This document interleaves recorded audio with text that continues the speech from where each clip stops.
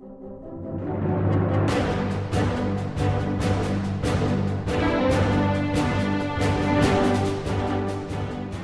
to the Verse by Verse podcast, a ministry of the Friendship Congregational Bible Church.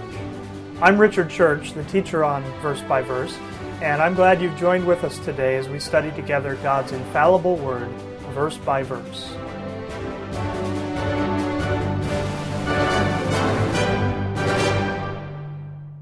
So, this morning, we are going to look at Daniel chapter 9, and you can just turn there in your Bible. Verse 24, 70 weeks are determined upon thy people and upon thy holy city to finish the transgression, to make an end of sins, and to make reconciliation for iniquity, to bring in everlasting righteousness, to seal up the vision and prophecy, and to anoint the most holy. Now you think about all those things that are described there. 70 weeks are determined to do all these things. Well, when is an end of sins made? When is reconciliation for iniquity in Israel's program? When is that complete?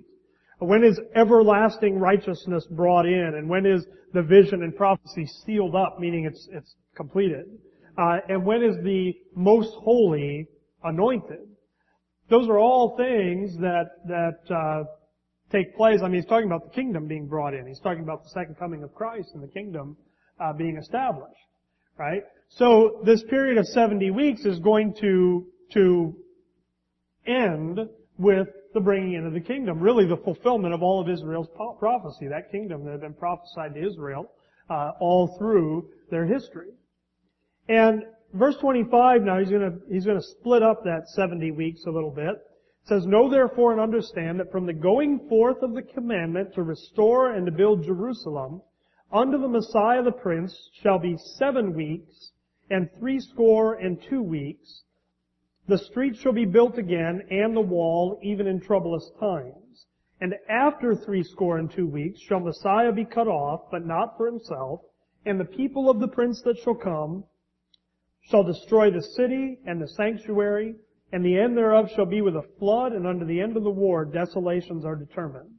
And he shall confirm the covenant with many for 1 week, and in the midst of the week he shall cause the sacrifice and the oblation to cease, and for the overspreading of abominations he shall make it desolate, even until the consummation, and that determined shall be poured upon the desolate."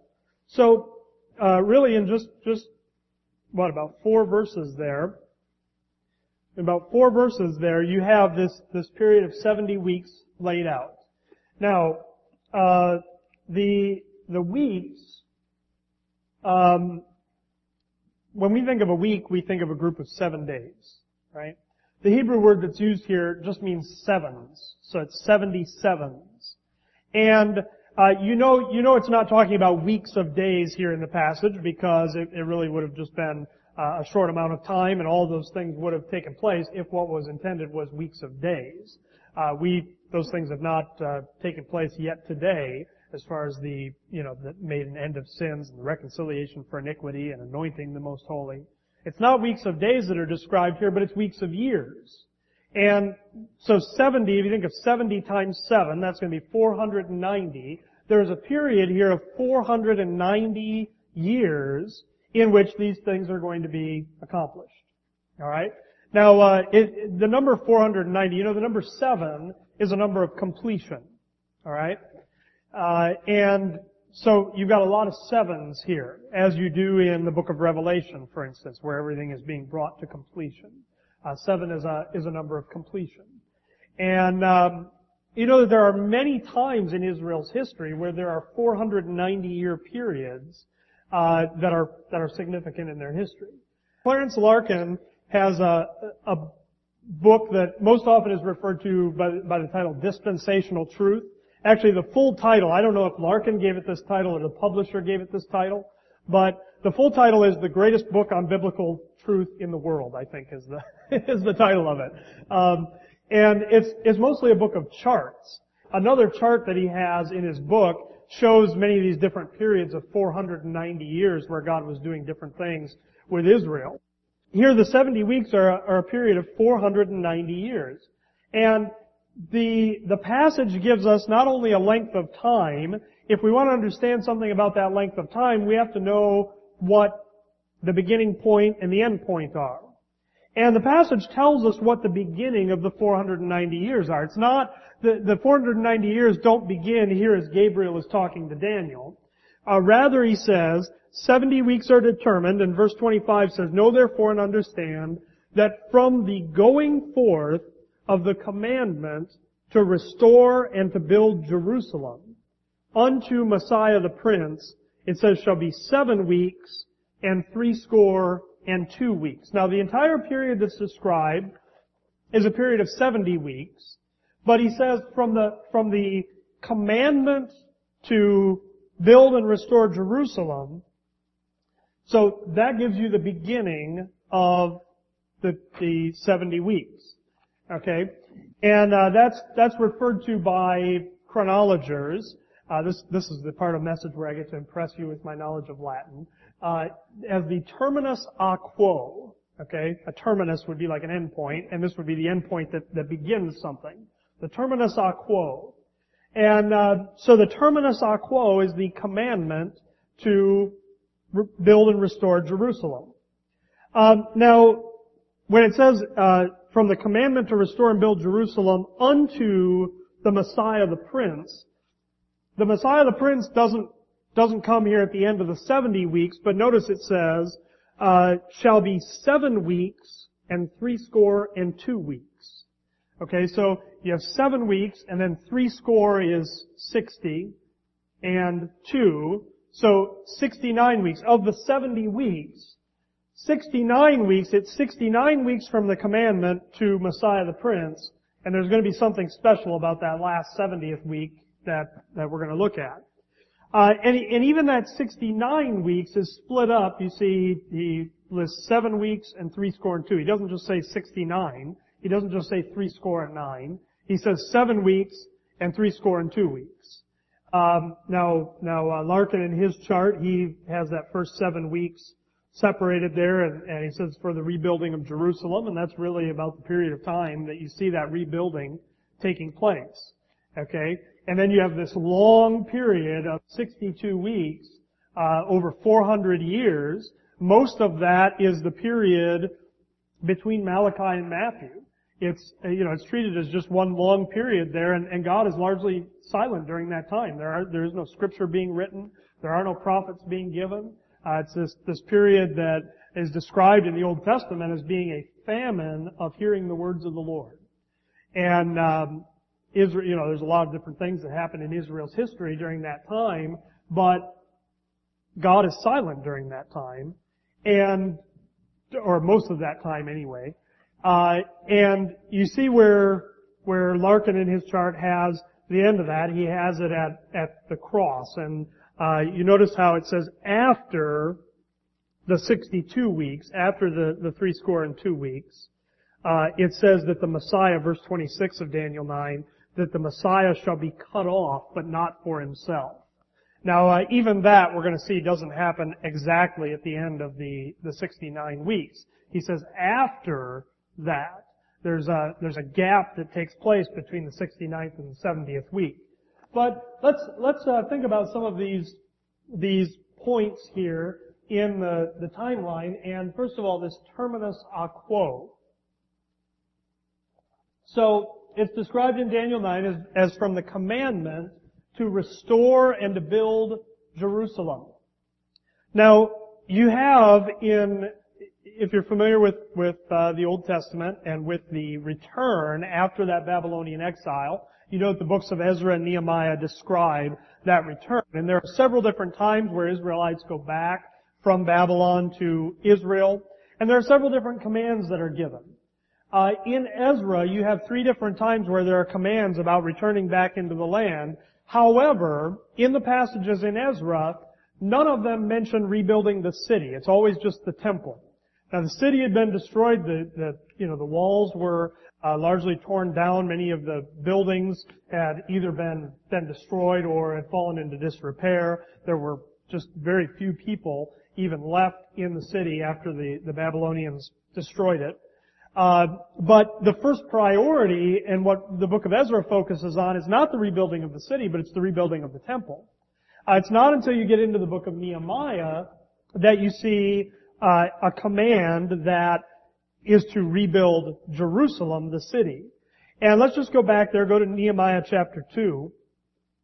Nehemiah chapter 2. Verse 1 is important because verse 1 gives you a date for what's going on here. Verse 1 says, "It came to pass in the month Nisan, in the 20th year of Artaxerxes the king, that wine was before him, and I took up the wine and gave it unto the king. Now I had not been beforetime sad in his presence." And what happens here is that the king asks Nehemiah why he's sad. He has this very important position. Important not in the practical sense, but important in the sense that it was a very honorable position to be given. It was a reward you would give to somebody. You'd be the cupbearer of the king. And he's the cupbearer of the king, and the king notices that he's sad, and the king asks him about that, and he talks about how Jerusalem and Israel are laid waste. And verse 4, "Then the king said unto me, For what dost thou make request? So I prayed to the God of heaven, and I said unto the king, If it please the king, and if thy servant have found favor in thy sight, that thou wouldest send me unto Judah, unto the city of my father's sepulchres, that I may build it." And the king asks him some questions about, how long it's going to take him, that kind of thing. And this results with the king giving Nehemiah letters to the Gentile rulers there in the land to allow him to go and rebuild the city. Here's the command to build and restore Jerusalem. And verse 1, as I said, is important because it allows us to place a date upon that command. If we're going to have a detailed view of these 70 weeks, we have to know what the terminus a quo is. We have to know what the beginning point is. And you see, it says in the month Nisan. Now that's the seventh month in the Jewish calendar. It's the month when the fall feasts were celebrated in Israel. In the month Nisan, in the 20th year of Artaxerxes the king. And these are things that can be found out through historical research. Now, some of these numbers that I'm going to give you are Sir Robert Anderson's calculations of these things. Others have claimed that there are small errors in Anderson's calculations of like the starting year and the ending year and that kind of thing. But sometimes that just winds up being quibbling. The Coming Prince is the book where he really lays a lot of this out. He also kind of defends it in Daniel in the Critic's Den. But Sir Robert Anderson was a Scotland Yard detective, okay? And he approached the Bible in that way, and he wanted to search these things out and find out all the details and all of that. And according to his research, he calculated that the 20th year of Artaxerxes' reign, the month Nisan in that year, would have been March 14th, 445 BC. Now he makes the assumption that since no day is given, since it just says in the month Nisan, that is the first day of the month Nisan. Okay, that's the assumption that he makes, and he calculates that as being March 14th, 445 BC. Now we have a terminus a quo. Now we have the beginning point. And now we can see what the end point, where the end point winds up. Now, another thing that we have to understand about the years that are given there, so the 70 weeks, again, we're taking that to be a period of 490 years, but realize that people have used different calendars at different times. We have a very precise year today, especially because of the use of leap years, so that, we understand that the actual solar year is just a little bit less than 365 and a quarter days. Okay? And so, we have a leap year system that's designed to keep us lined up with the solar year. Many ancient calendars, however, did not use 365 days. They used 360 days. And they had 12 months of 30 days each. In fact, that's probably where the idea of dividing up a circle into 360 degrees comes from. From observations of the sun and the moon and that kind of thing. And many ancient calendars use 360 days. And that is true. We have a couple of things we can look at in Scripture to see a little bit about that. Go to Genesis chapter 7.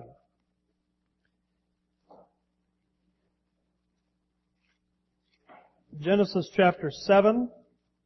And notice here, Genesis chapter 7 verse 11 tells you that the flood begins. It says in the 600th year of Noah's life, notice in the second month, the 17th day of the month, the same day where all the fountains of the great deep broken up and the windows of heaven were opened.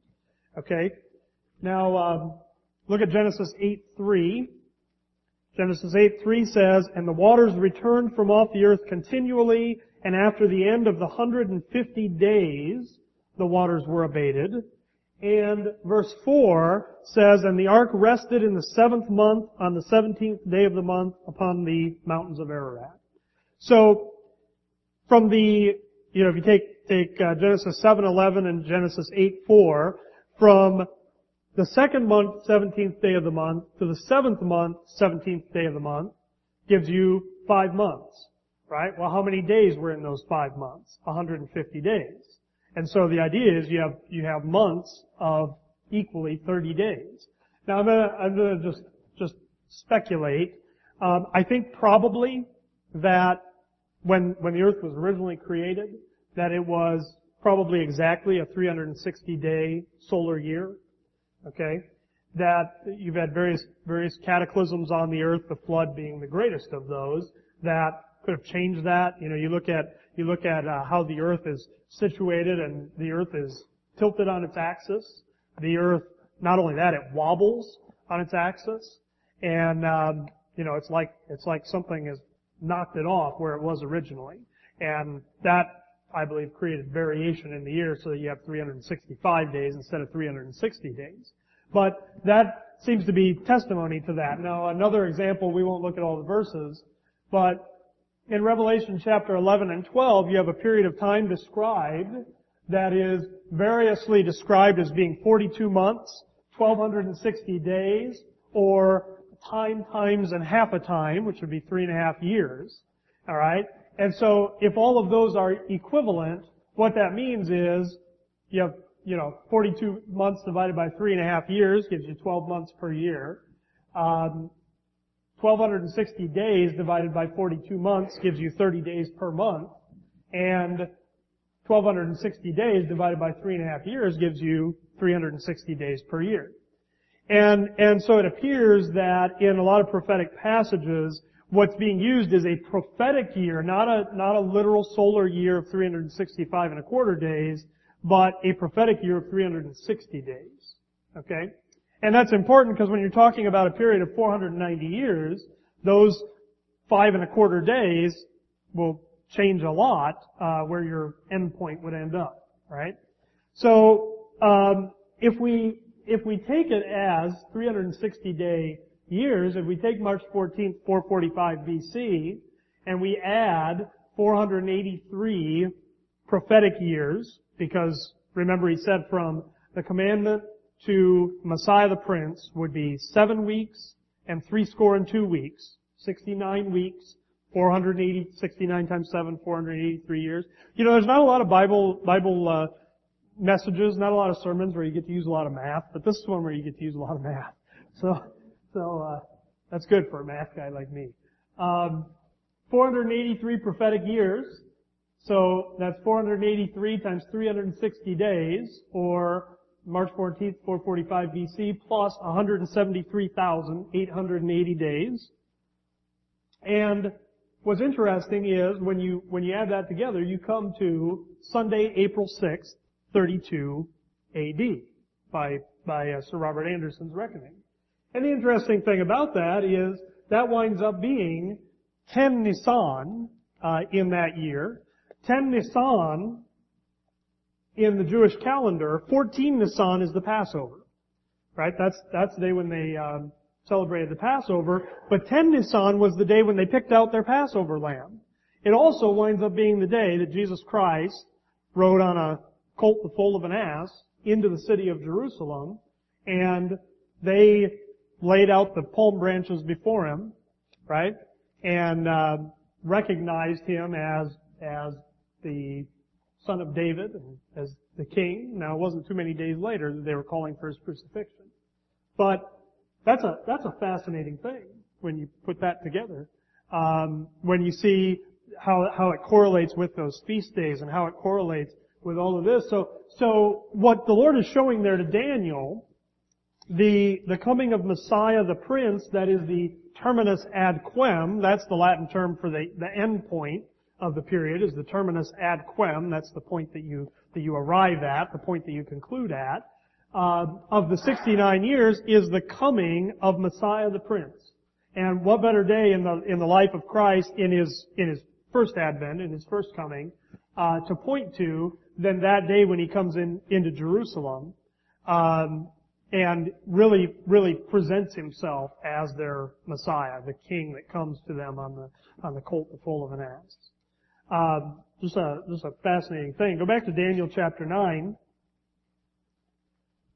And so you notice then, after, if you look at verse 26, it says, after 62 weeks shall Messiah be cut off. Now, this had to be something that was very confusing to Daniel, because, you know, in the Old Testament, you do have passages certainly about the suffering of the Messiah, but it doesn't seem like it was very clear to anybody that when the Messiah came that he was going to be killed.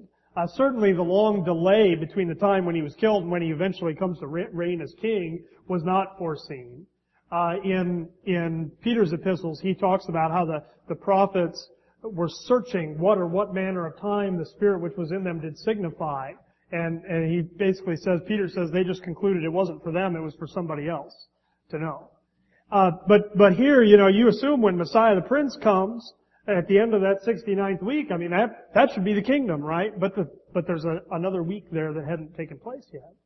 And verse 26 says, after 62 weeks shall Messiah be cut off, but not for himself. There you have a prophecy of the crucifixion of Christ. I want you to notice that it doesn't say at the end of the 69 weeks, or really it says 62 weeks, because it's adding those to the 7 at the beginning. It doesn't say at the end of that, it says after that. So here in this prophecy, it indicates that there's a gap between the end of the 69th week and the beginning of the 70th week. It doesn't indicate what the length of that gap is. Alright, but the end of the 69th week is when he comes into Jerusalem. At the very least, we know historically, at the very least, there's a few days between that and when he's killed. Alright, but it says after the 62 weeks shall Messiah be cut off. He's not cut off for himself though. It's not for his own benefit or even for his own punishment that he's cut off. He's cut off, in the context of a passage like this, he would be cut off for Israel. We know he's cut off, for the sins of the whole world. Anyway, I hope you see that gap that is there. Now, what we understand is that gap is much longer than anybody would have expected. And we're still in that gap today. We're still in that gap where the 69th week has been concluded, yet the 70th week has not yet begun. You notice that the rest of the passage really is giving you detail about that 70th week. The rest of verse 26 talks about the people of the prince that shall come. And it says they shall destroy the city and the sanctuary. The end thereof shall be with a flood, and unto the end of the war desolations are determined. Many people would take that as being the destruction of the temple in 70 A.D. I'll tell you, it's possible that that's something that's yet future. I think you wind up with too much confusion when you try and extend some of these prophetic events that far into the dispensation of grace. Okay? But anyway, it talks about the people of this prince that shall come. There's a prince that's coming. Now this is not the Messiah, the prince. There's the Messiah, the prince, and then there's a prince that comes after him. And you see what happens in verse 27. It says, he, that prince that shall come, shall confirm the covenant with many for 1 week. Now we've already seen in previous passages in Daniel, and certainly in passages after this in Daniel, we've seen description of somebody called the little horn. right? We've seen descriptions of somebody who's going to make covenants and make agreements.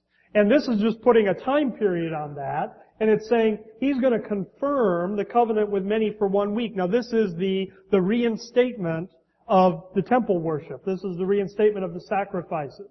It doesn't say here that he makes a covenant. There are covenants that he makes. But here he says he confirms the covenant. It's talking about, again, reinstating that temple worship. Other passages indicate there will be a rebuilt temple. There will be a temple there in Jerusalem. And he's going to confirm for 1 week for 7 years. He's going to confirm that covenant. But you notice he doesn't continue to confirm that covenant, because it says, in the midst of the week, he shall cause the sacrifice and the oblation to cease. And these are events that you see pictured over and over again in prophecy, and that happens at the midpoint of that 70th week. What marks the midpoint of the week is that he causes the sacrifice and the oblation to cease. And it says, for the overspreading of abominations, he shall make it desolate. You have something that's referred to in other passages as the abomination of desolation. That's associated with the image that the Antichrist, well really that the false prophet sets up, that people are forced to come and worship.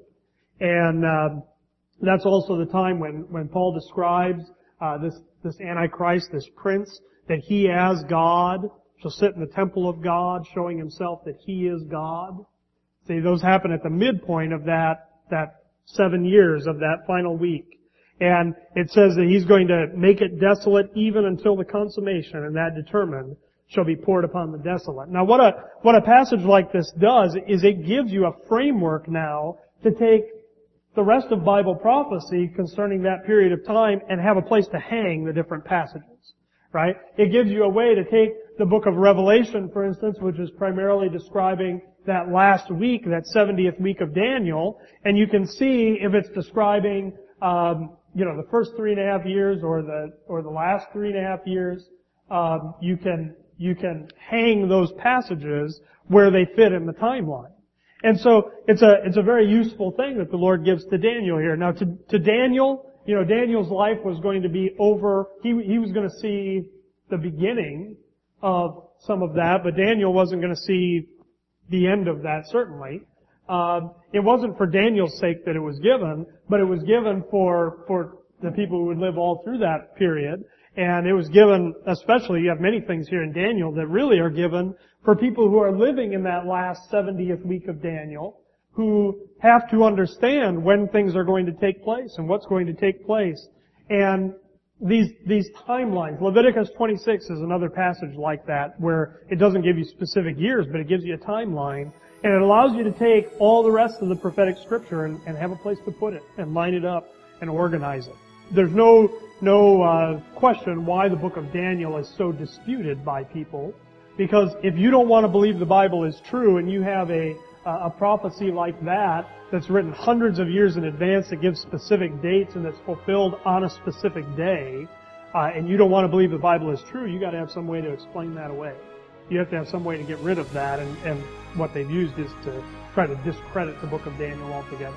But for the believer, what a great book that God has put in there. It gives you all kinds of information. Now, it doesn't deal with the period of time in which we live today, but it allows you to take all that other scripture from other dispensations and know where to put it.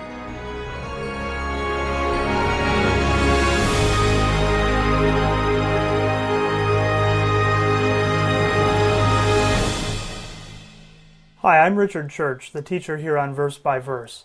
I'm glad you've listened to our podcast today, and I would like to let you know that if you have any questions about anything you've heard here, you can contact me by email at richard@richardchurch.com or by telephone 608-339-9522. I also encourage you to check out our church website at www.friendshipbiblechurch.com. Thank you for joining us today, and our prayer is that this program would be a blessing to you in helping you to grow in your understanding of God's grace.